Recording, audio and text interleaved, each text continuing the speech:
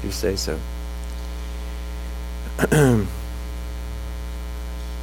Yeah, it's okay. Good, thank you.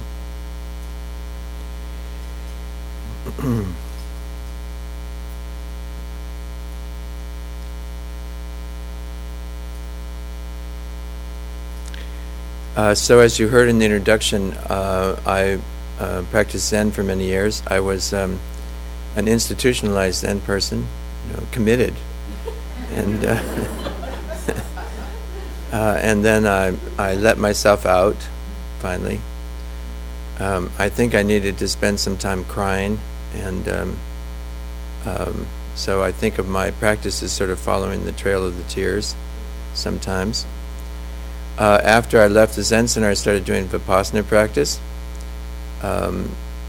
First of all in California with Jack Kornfield, and then eventually I did a 3-month course in Barrie with Joseph Goldstein and Michelle McDonald were my teachers there.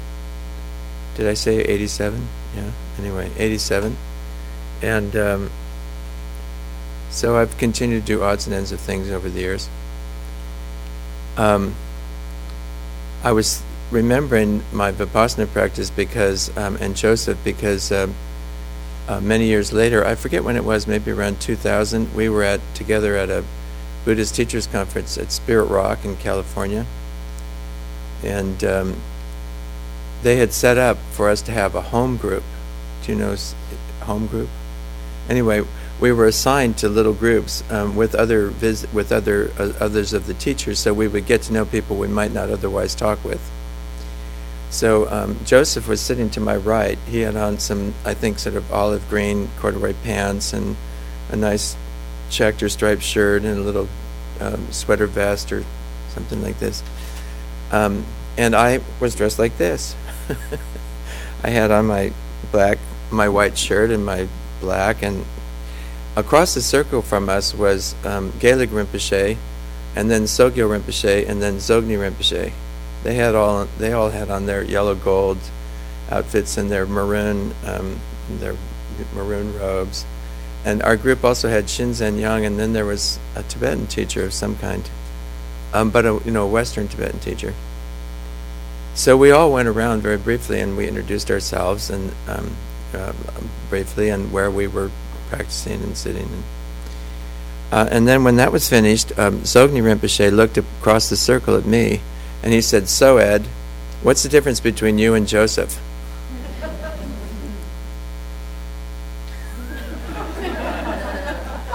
And I had this sinking feeling like, oh, okay, I'm supposed to, in 25 words or less, sum up the difference between Zen and Vipassana, And I'm really don't think of myself as being very good at this, and and after all these years of practice, one wonders, like, well, what have I got to show for it anyway, And so I said, well, our hair's shorter than theirs, and we have outfits, and they just wear regular clothes.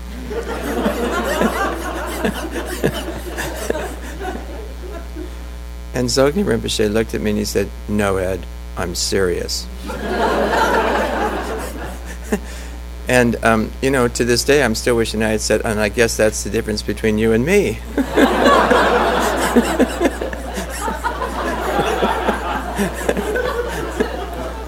But instead, I went into sort of shame mode. Oh my gosh, I've displeased the Tibetan teacher, and woe is me.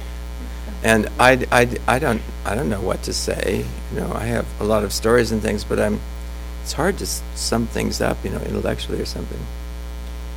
But sometime after that, Gil Fronsdale, some of you may know, he's a Vipassana teacher on the peninsula in San Francisco, and they have something like CIMC or IMC or something. Maybe it's just IMC, Insight Meditation Center. It's on the peninsula. It's Menlo Park or Redwood City, and I was at Zen Center when Gil first came there, and I opened the door and welcomed him to the Zen Center. And then he was the one in 1987, he said, "I'm going to the intensive in Barrie this fall, why don't you come with me?" So I said, "Oh, okay, why don't I come with you?" So Gil was first a Zen teacher, and then he studied Vipassana and became a Vipassana teacher, so mostly he's a Vipassana teacher now. And coincidentally, my ex-wife is now studying with him. She lives in France, and she just, she can study with him online and, Skyping and streaming online things, and she doesn't have to be in California. So it's pretty amazing. So Gil told me this story. He said, he had practiced. One year he went first to Japan and practiced for a month or 2 or 3, and then he went to Southeast Asia. He practiced first Zen in Japan, and then Vipassana in Southeast Asia. And he said everybody likes to rake. In Japan they say, when you rake, just rake. And in Southeast Asia they say, when you rake, watch your mind. So in Japan, they're raking away and the dust is coming up, and you only rake where other people are raking. You don't go out by yourself. You have to rake with the group. And even if there's no leaves there, you rake with everybody else.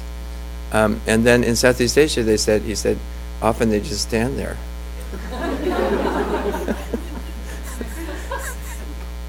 I told this to one of my Zen mentors, and he said, oh, I guess they think their minds are up here.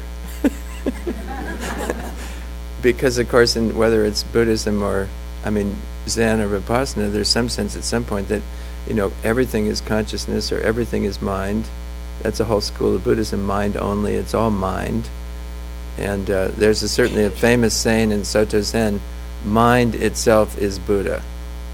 And I'll come back to this a little bit later. But I think about this a lot, because since I work in the kitchen, and I in my relationship with my partner now, I do all the grocery shopping, all the cooking, and then my partner Margot cleans up, and she feels very happy to clean up because she gets good food to eat, so it works. So I'm still cooking, but mostly just at home. I don't have a restaurant or anything, and once in a while I'm willing to teach classes, but only once in a while. It's gotten way harder. It seems like years ago I used to teach a class, and then people would listen to what I had to say, and now they just talk to each other. And I hit bells and things, and I try to get them to be quiet, and I say, this is a class, and for it to be a class, you be quiet, and I talk. And they just go on talking. They just, So, and I found out recently, I was doing a book reading. I have a new book, by the way, that, wasn't mentioned by Dawn. My new book is called By All Means, and it's a story of how I met my stuffed piggy named Ponce, and how we became close friends and so on. So, and I call it a Zen cautionary tale, but that's a whole different story. But anyway, I was given this reading, and after the reading, somebody said, so are you still teaching cooking classes? And I said, no. And I said, it's too hard. People don't seem to really want to learn to cook. They want to visit with their friends. And he said, oh, that's too bad. My wife and I were at your workshop 20 years ago, and it changed our lives. Well, I said, well, bless your hearts. Thank you for sharing that with me. Then when they were coming through the line, the wife said, I can't believe people would talk. 20 years ago when we came to your class, you were hopping mad. Just hopping mad. And we wouldn't have dared to talk. So I guess I've become more friendly over all the years. And so now I can't control the room, particularly. So I thought I'd start tonight talking a little bit about my sensibility around cooking practice, and I don't mean to. When I say what makes sense to me, I'm not trying to say that other practices aren't great or useful or important, and you may have practices in your life that are different than mine, and great, wonderful. So I'm going to be telling you what works for me and what's been important for me, and then you can see if it makes any sense to you. I'm a big fan of both Zen Master Dogen and my Zen teacher Suzuki Roshi said when you come across a good teaching, follow it, but keep a space in your heart. Keep space to hear some new teaching. Always be ready to hear a new teaching that might be useful for you, even though you have something that's quite good. So I'm talking now, so I get to tell you, and maybe you'll leave a little space to hear.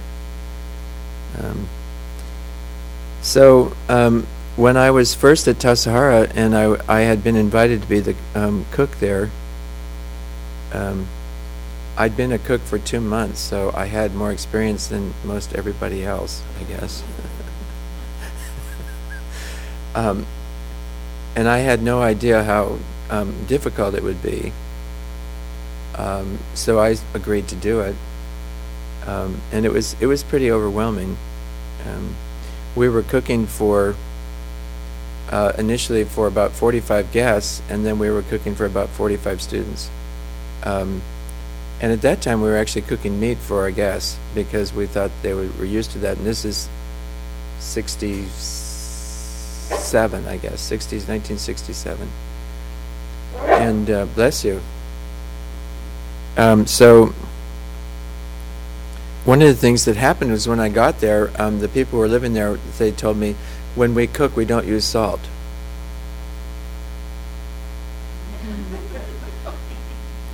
And I said, well, why don't you use salt? And they said, it's bad for you.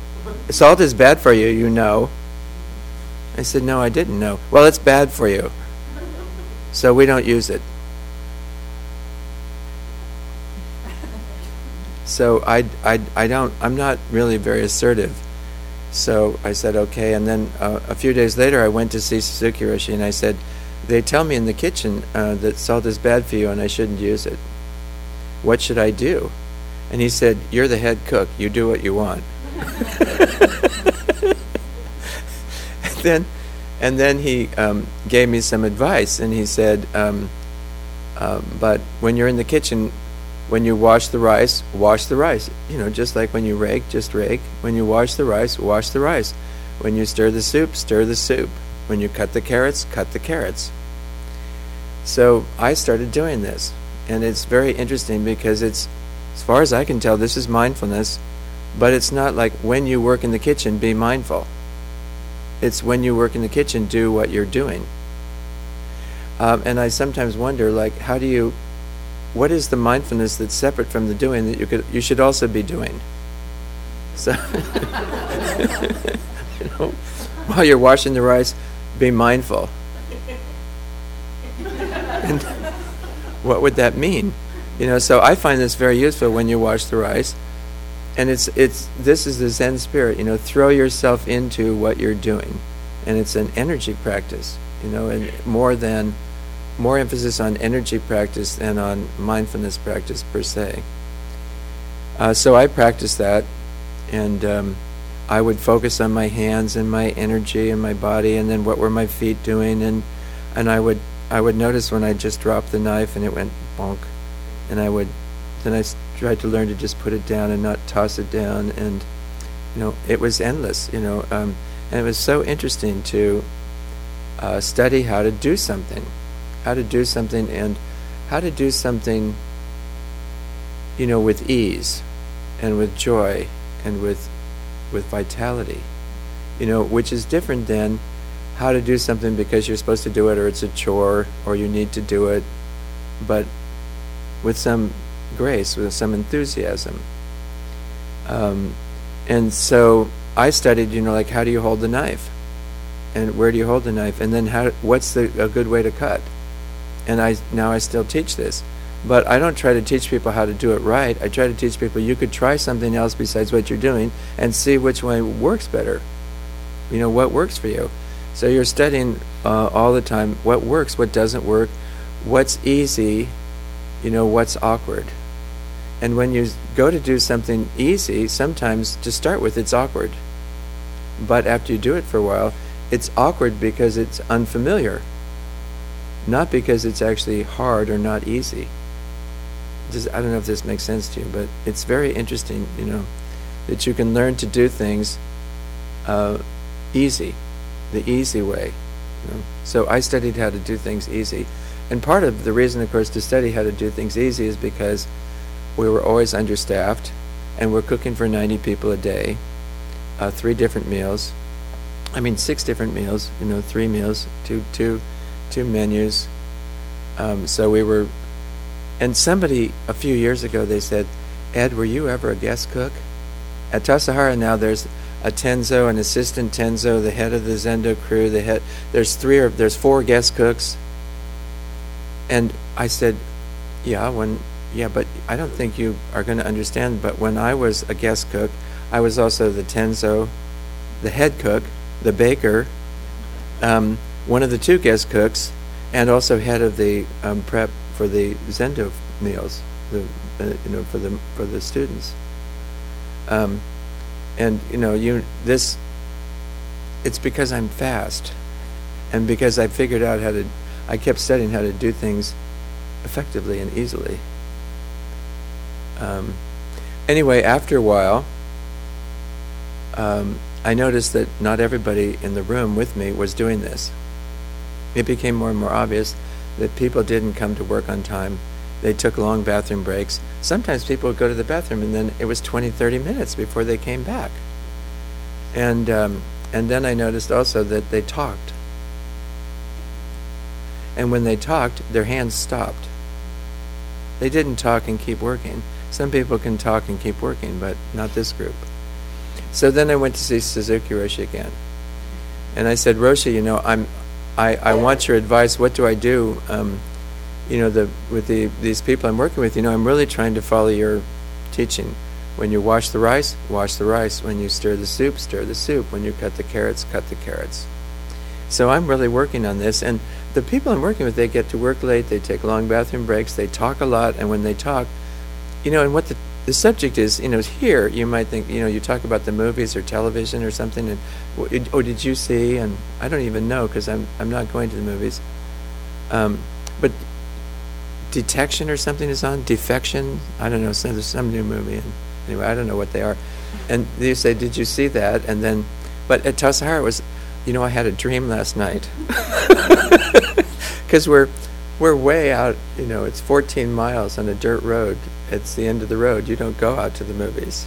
You don't go out anywhere. You're there. And it's hot in the summer and cold in the winter.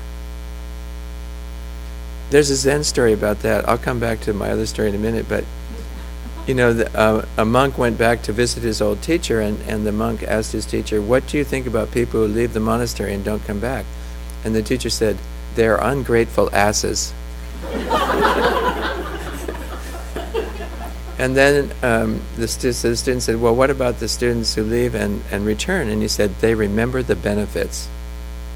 And the student says, it's kind of like parentheses, tell me again, what are the benefits? And the teacher said, heat in the summer and cold in the winter. You all here in New England, I hear, have been struggling with this. It's been a long winter, but this is actually called a blessing. Or is there some way to experience it as a blessing, rather than, oh my gosh, this is something I have to put up with. So if you're in theory, when you do practice, then things become blessings rather than just something you put up with, And when you can't feel heat in the summer and cold in the winter, then you're probably close to dying, So it's a blessing. Anyway, so I asked Suzuki Roshi, what do I do? What do I do with these people so that I can get them to practice the way they should? Right? And he said, and I thought he was understanding me. I thought he got it that, I understand you can't get good help these days. But he paused for a moment and then he said, if you want to see virtue, you'll need to have a calm mind.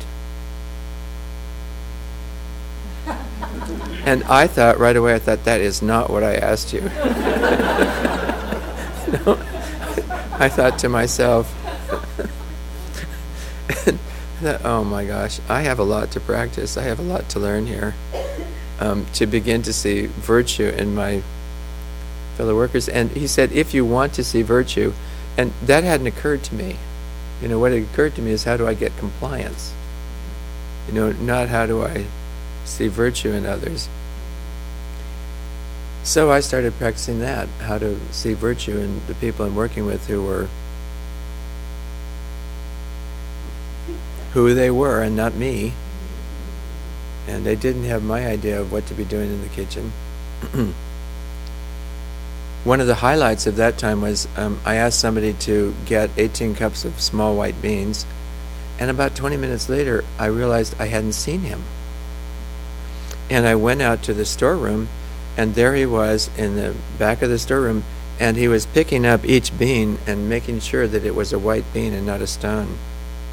So he was picking out the white beans one by one. And after I got over, then I attempted to have a calm mind. Actually, I wasn't trying to calm my mind first. I thought if I see virtue, I could do it the other way around. If you want to have a calm mind, then you need to see virtue.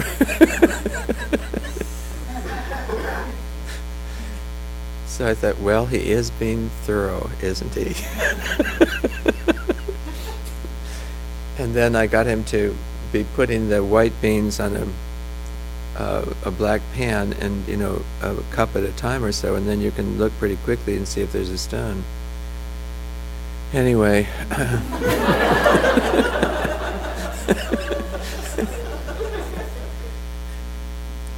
So I've been working on this since then too. It's so important to study how to see virtue, which is both your own virtue and other people's virtue, and the virtue of in food.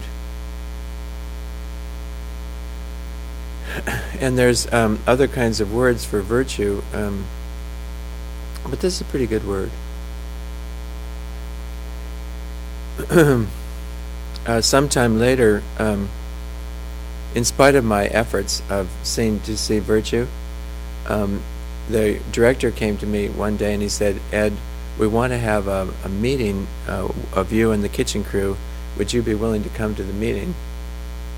And it turned out that the kitchen people working with me were very unhappy with me.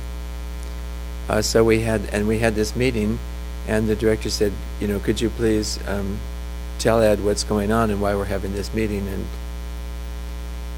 And then they said, one woman said, "Well, we don't like the way you treat us. You treat us just the way you do the bread." And then she thought about it for a moment. She said, "No, you treat the bread with a lot of love and respect. That's not the way you treat us." Food, in this sense, I think of sometimes as like a transitional object. Transitional objects in therapy. You can, and I wasn't very, talkative or friendly in those days.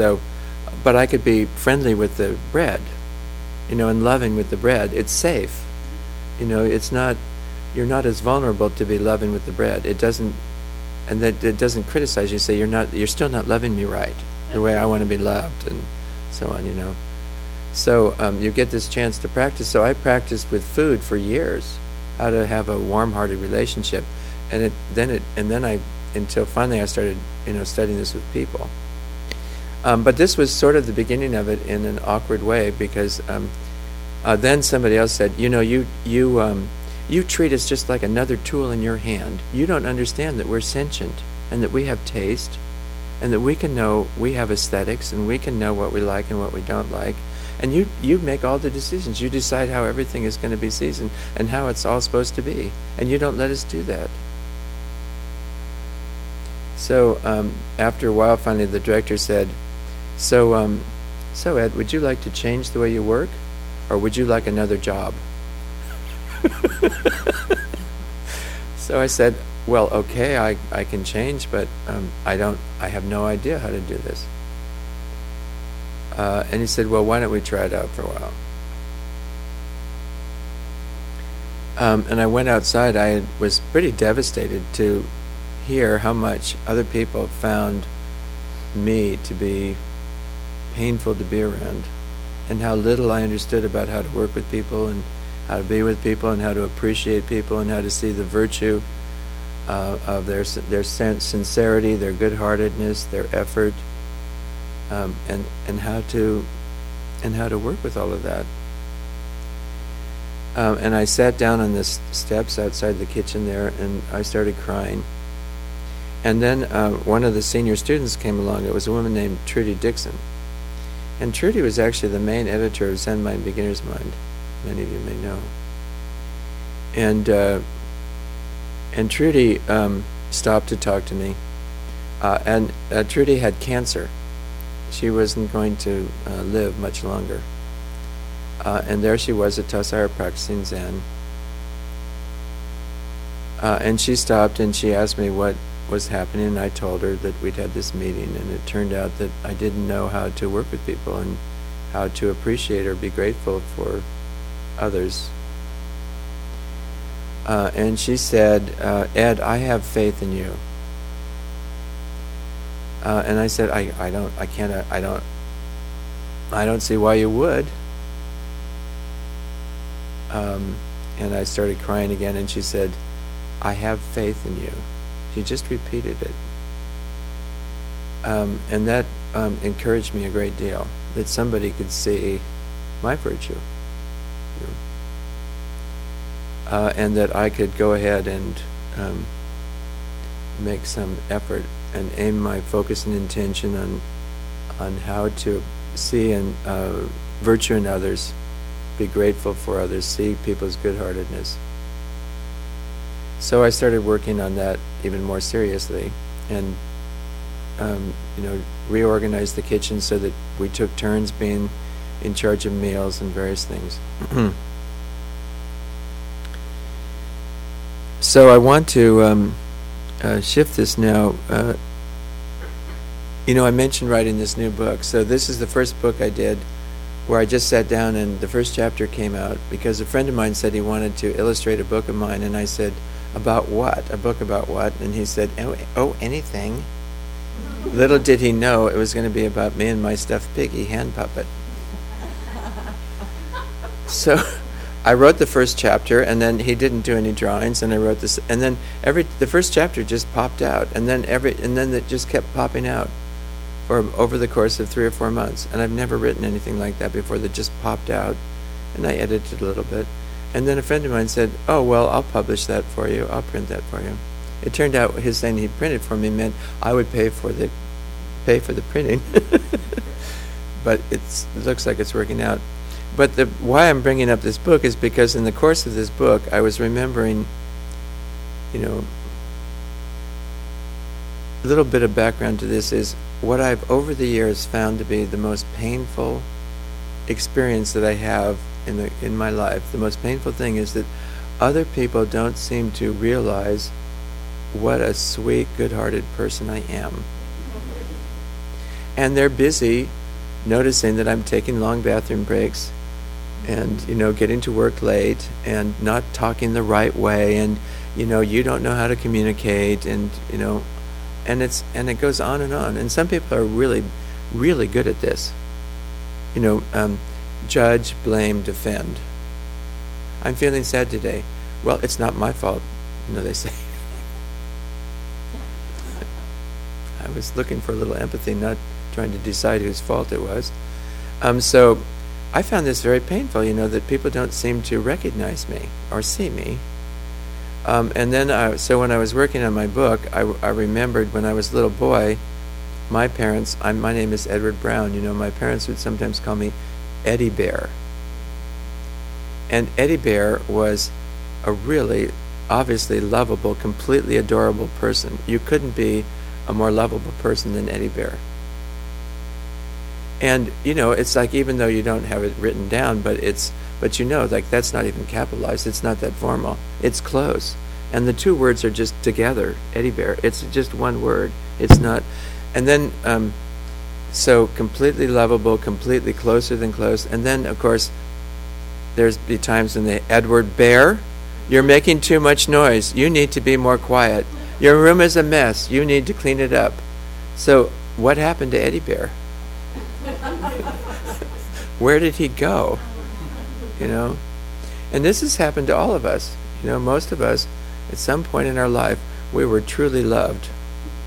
Like my daughter, when my granddaughter was born, my daughter called me up and she said, Dad, I never would have known, if I hadn't had a baby, I never would have known how much you could love somebody. I've never loved anybody like this in my life. And of course, about 6 months later, she calls me up and she says, Dad, how come nobody tells you how difficult this is? So this is very interesting, but, we all have a kind of what you could call spirit. We're on one hand, we have a body, but on the other hand, we're spirit, we're mind, we're consciousness itself. In consciousness itself, we say in the Heart Sutra, is not tainted, is not pure, does not appear, does not disappear, does not increase, does not decrease. Your performance can get high or low ratings, but you yourself, you're a beautiful spirit. You have a good heart. You're spirit. You're not. And then, but does anybody see it? And do you notice? I'm a good person. Things don't always come out the way I want, but I'm a good-hearted person. Basically, I am good-hearted. I'm a sincere person. I do things. I do the best I can. But if you're not careful, then you think you don't. You do all the things you're supposed to be doing, and you get all the approval ratings you can, but it doesn't reflect on you yourself. Still, you yourself, I'm still not doing good enough. This is, in our culture, the hustle for worthiness, and you're only as good as your last meal. And the old Chinese saying is, before the food comes, tell the cook it has to be better tomorrow. Otherwise, they get lazy and arrogant. And there's something like this in our culture too. You better keep up your good performance, because that's as good as you're only as good as your last one. So this is very interesting, and one aspect of meditation that we don't talk about so much is not just how to meditate, but it's why I mentioned to you, let things come home to your heart. Let your heart go out and abide in things.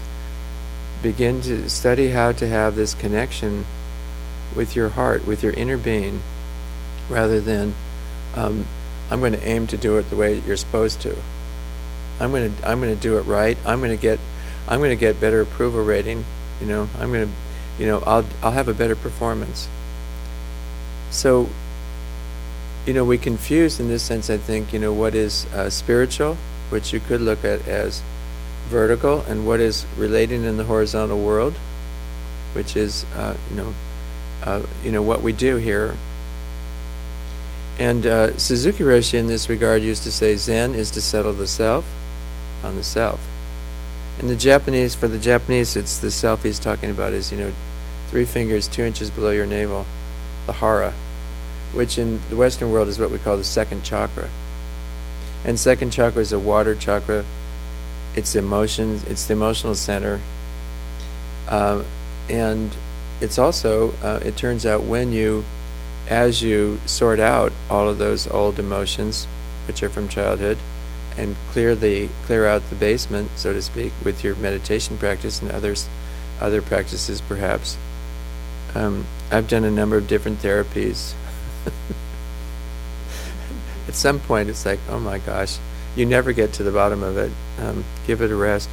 But anyway,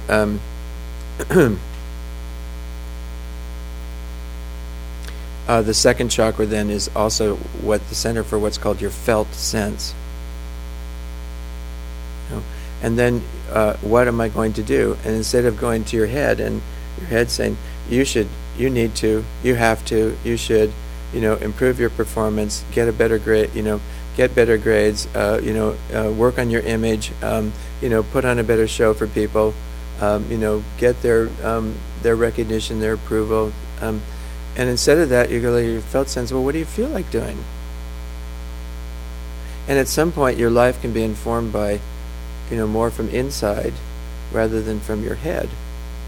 So I think of, I'm not sure how much, whether it's Zen or it's Vipassana, this has gotten more and more important to me. And then, as I've gotten older, that my life is coming from inside, and what's inside is connecting with what's outside, and what's outside is connecting with what's inside.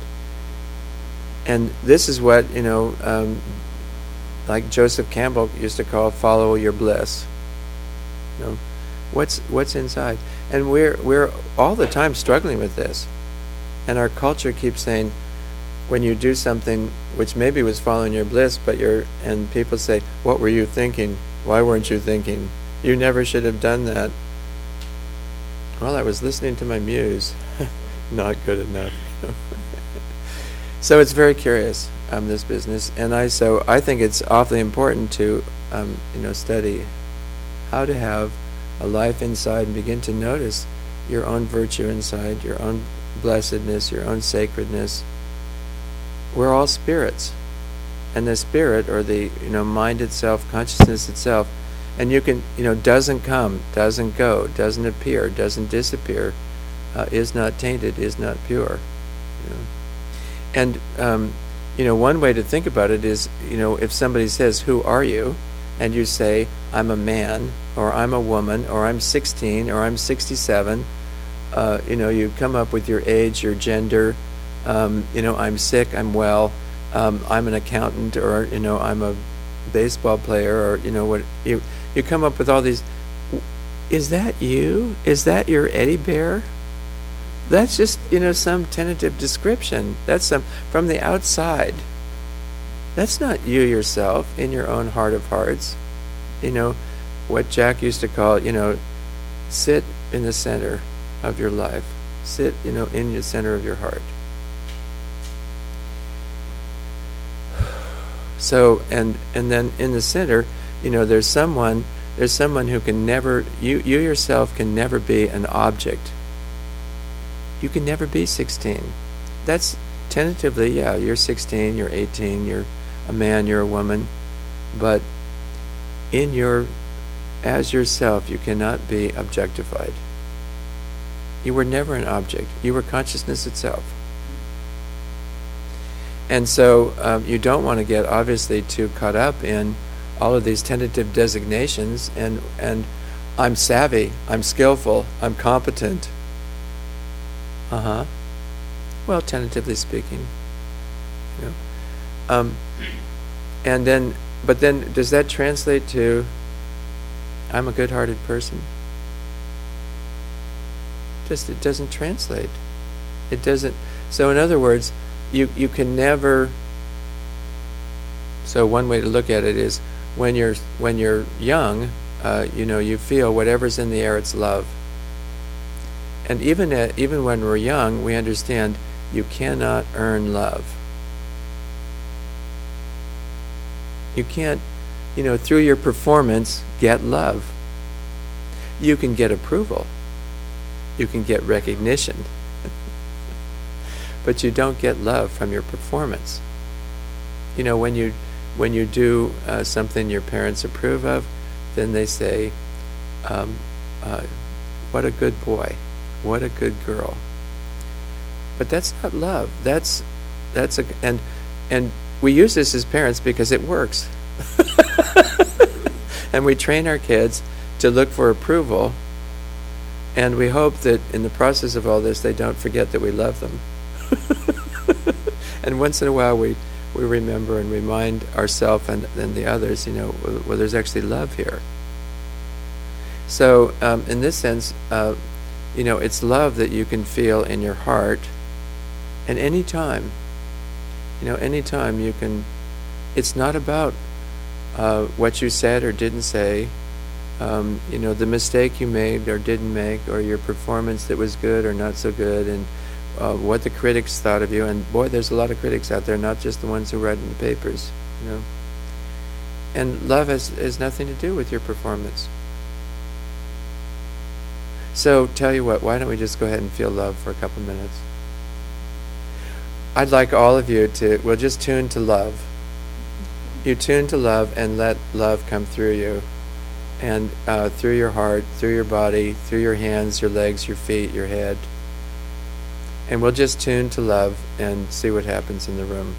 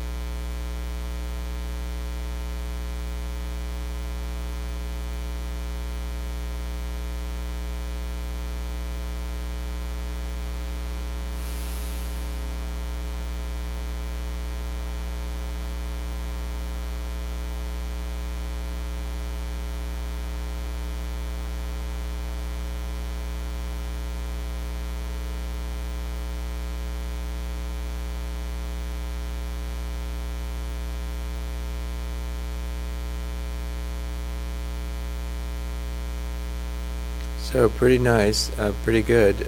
Let's just go a little deeper with it for another half a minute.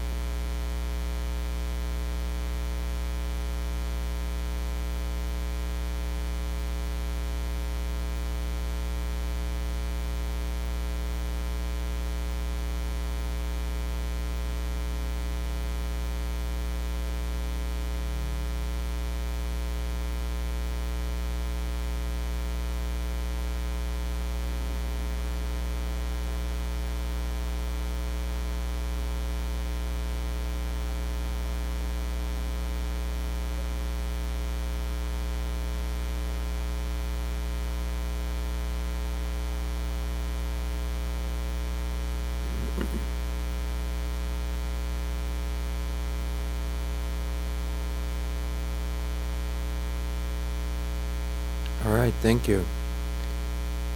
So, obviously we all have different experiences, but the usual, often the words to describe this are, tenderness, gentleness, soft, expansive. And for me, after I said, let's go deeper for half a minute, I started to feel a kind of glowing. It's subtle. But we all have this capacity to receive love. Love is not something you earn. It's something you can practice receiving. And there's various ways to practice receiving it, but then the more you receive love and then you let it into your heart, then the more you can extend your heart to others. And you're not grading them or assessing their performance. You're sharing your heart with them, your love with them.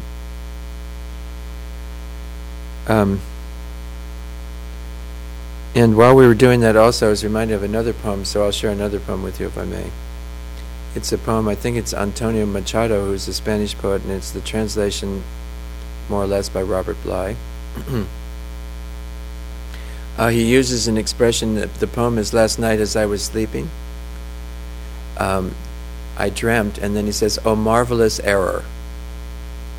In other words, this is not the kind of usual dream you have. So he repeats this line, oh, marvelous error. And, and it's not based on, and it's an error because it's not based on the usual views of what you need to do to have this kind of experience that he talks about. So the poem is like this. Last night, as I was sleeping, I dreamt, oh marvelous error. There was a spring here in my heart. And I said to myself, oh water, along which secret aqueducts are you flowing, water of a new life that I have never drunk.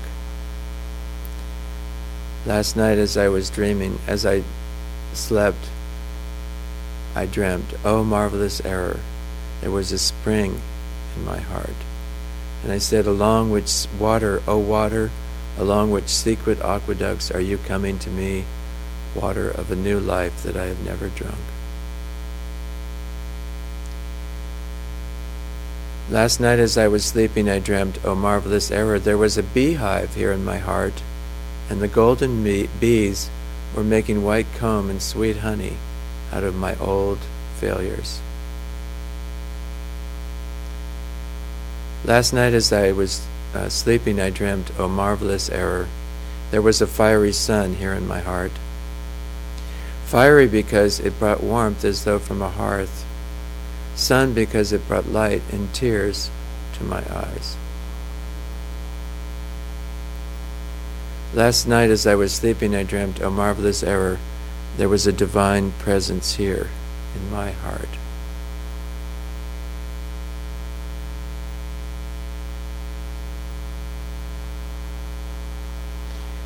You can see it doesn't depend on how well you just meditated. And it's just a kind of mistake you might stumble upon now and again. In a certain sense, from a certain point of view. You got away from your devotion to doing what you're supposed to and taking care of all your responsibilities and, etc.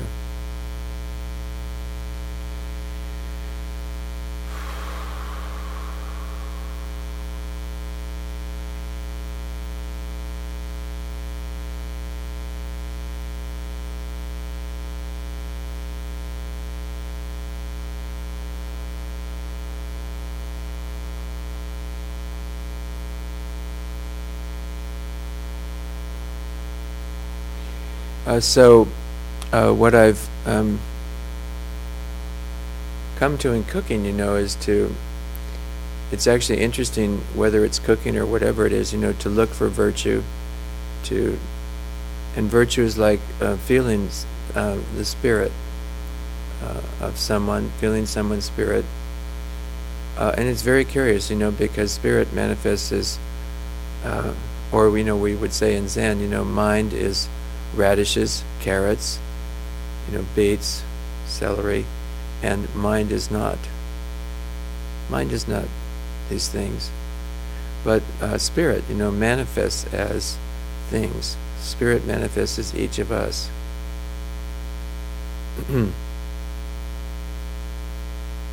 And somehow we, get busy assessing and diagnosing, measuring, assessing, and then how do you treat these things? What do you do with them to get them to, reflect well on you and to maximize your benefit and whatever,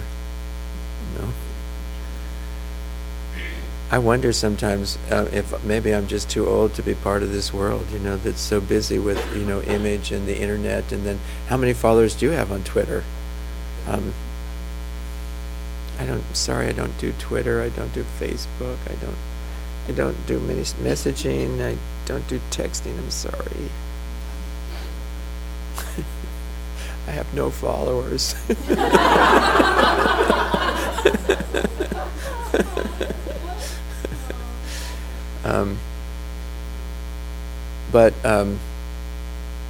For instance, it reminds me, a friend of mine studied at the CIA, the Culinary Institute of America, in Hyde Park, New York, and he said one of the teachers used to come around and say, "Chef, what are you making?" And then you might say, "Carrot soup." And then the chef would say, "And what should carrot soup taste like?" And then you were supposed to say, "Carrots." Because if you're not careful, you put in pineapple or orange and some ginger and some green chilies and some basil, and isn't it delicious? And wait a minute, is it carrots or winter squash or yams? And you can't tell. So sometimes we get captivated by what something tastes like, and we forget about what is the spirit of this. How can we bring out the best in something? And how can we make carrot even more like carrot? And you taste something carefully enough to know what the essence of carrot is, what the spirit of carrot is. And carrots aren't trying to be radishes. Radishes aren't trying to be eggplants. They're happy being who and what they are, and you see if you can bring out the best. And each of us, we're individuals, and we have presence of mind, we have heart, and we have, in another view, an aesthetic. We have personal aesthetic. And part of what we're actually working on in meditation is to know what your aesthetic is and to refine your aesthetic, to cultivate and develop your aesthetic, so with your felt sense what you want, where you're going, what's up for your life. And people suffer. We suffer when we don't do that, and we wonder, my life feels empty. Well, are you following? And we get ourselves. My partner now, says that when she got married, at one point she had a son who was 3 or 4 years old that she'd had without having a husband. And then people said, "You should get married." And then she knew she shouldn't to this particular man, but she went ahead. And the day she was going to get married, she stepped in dog shit.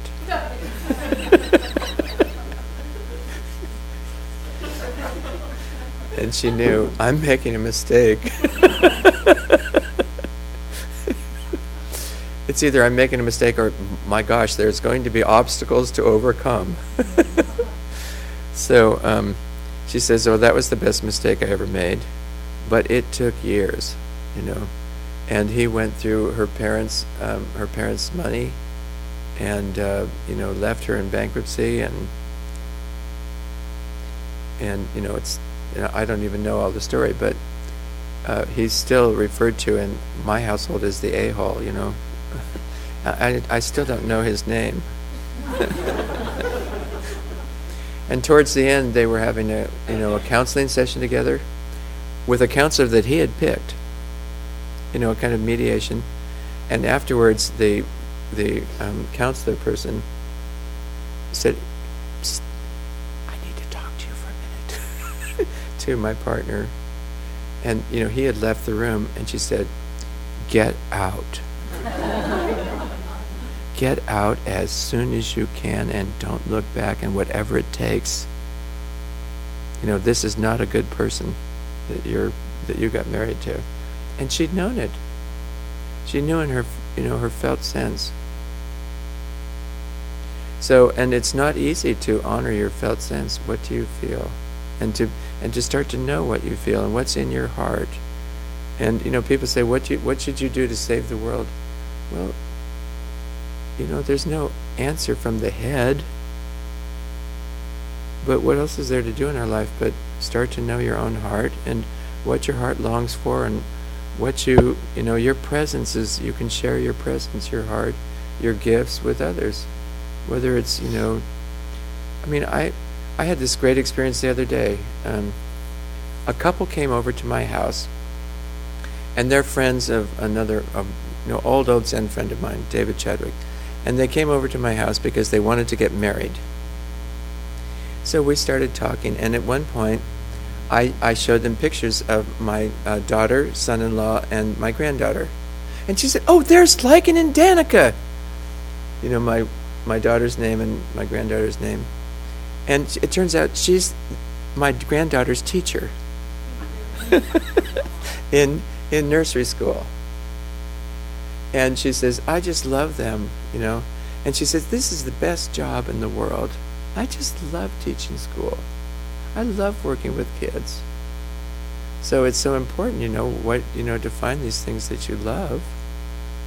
And, some people write or, sculpt or play music, and, but there's also cooking and gardening, and, and there's giving your attention to your family, to your friends, to your kids, to your parents. It's the gift of your presence. And without assessing them, without diagnosing them, without trying to fix them, and more in the mode of receiving and finding a way to see virtue. And then, of course, what isn't talked about so much in Buddhism is, that wonderful story about the Buddha, and he's attacked by the armies of Mara. And in the pictures, they're shooting arrows at him and throwing spears, and somehow they stop at a certain distance from Buddha. He had really good understanding of what we call nowadays boundaries. And he had very clear boundaries, like that stuff gets no closer than that. And he sits, and all those things that hit his boundaries, they turn to flowers and fall to the ground. So he's sitting there surrounded by flowers. This is remarkable. I'm 69. I'm just finding out that you could have good boundaries. And if somebody says, you don't communicate very well, oh, I understand that you feel I don't communicate very well. I don't see it like that. I've worked on this a lot, and I may not be the best, but I'm not the worst. And people telling me all these things that are wrong, I say, yeah, I'm aware of those issues. I've got resources. Back off with all of your help and your diagnosis, and you want to straighten me out. Thank you anyway. And you take care of your business, I'll take care of my business. Thank you. Good. So, we keep working on things, and finding our way along in your life. And I appreciate so much your presence here. And you weren't all talking with each other while I talked. Thank you so much. And I wish you many blessings and a wonderful evening, and in your life, coming into your own heart and finding your path in your life it's from inside. Receiving the love that's in the air. Thank you. Blessings. So it's about time. So I understand that I'm supposed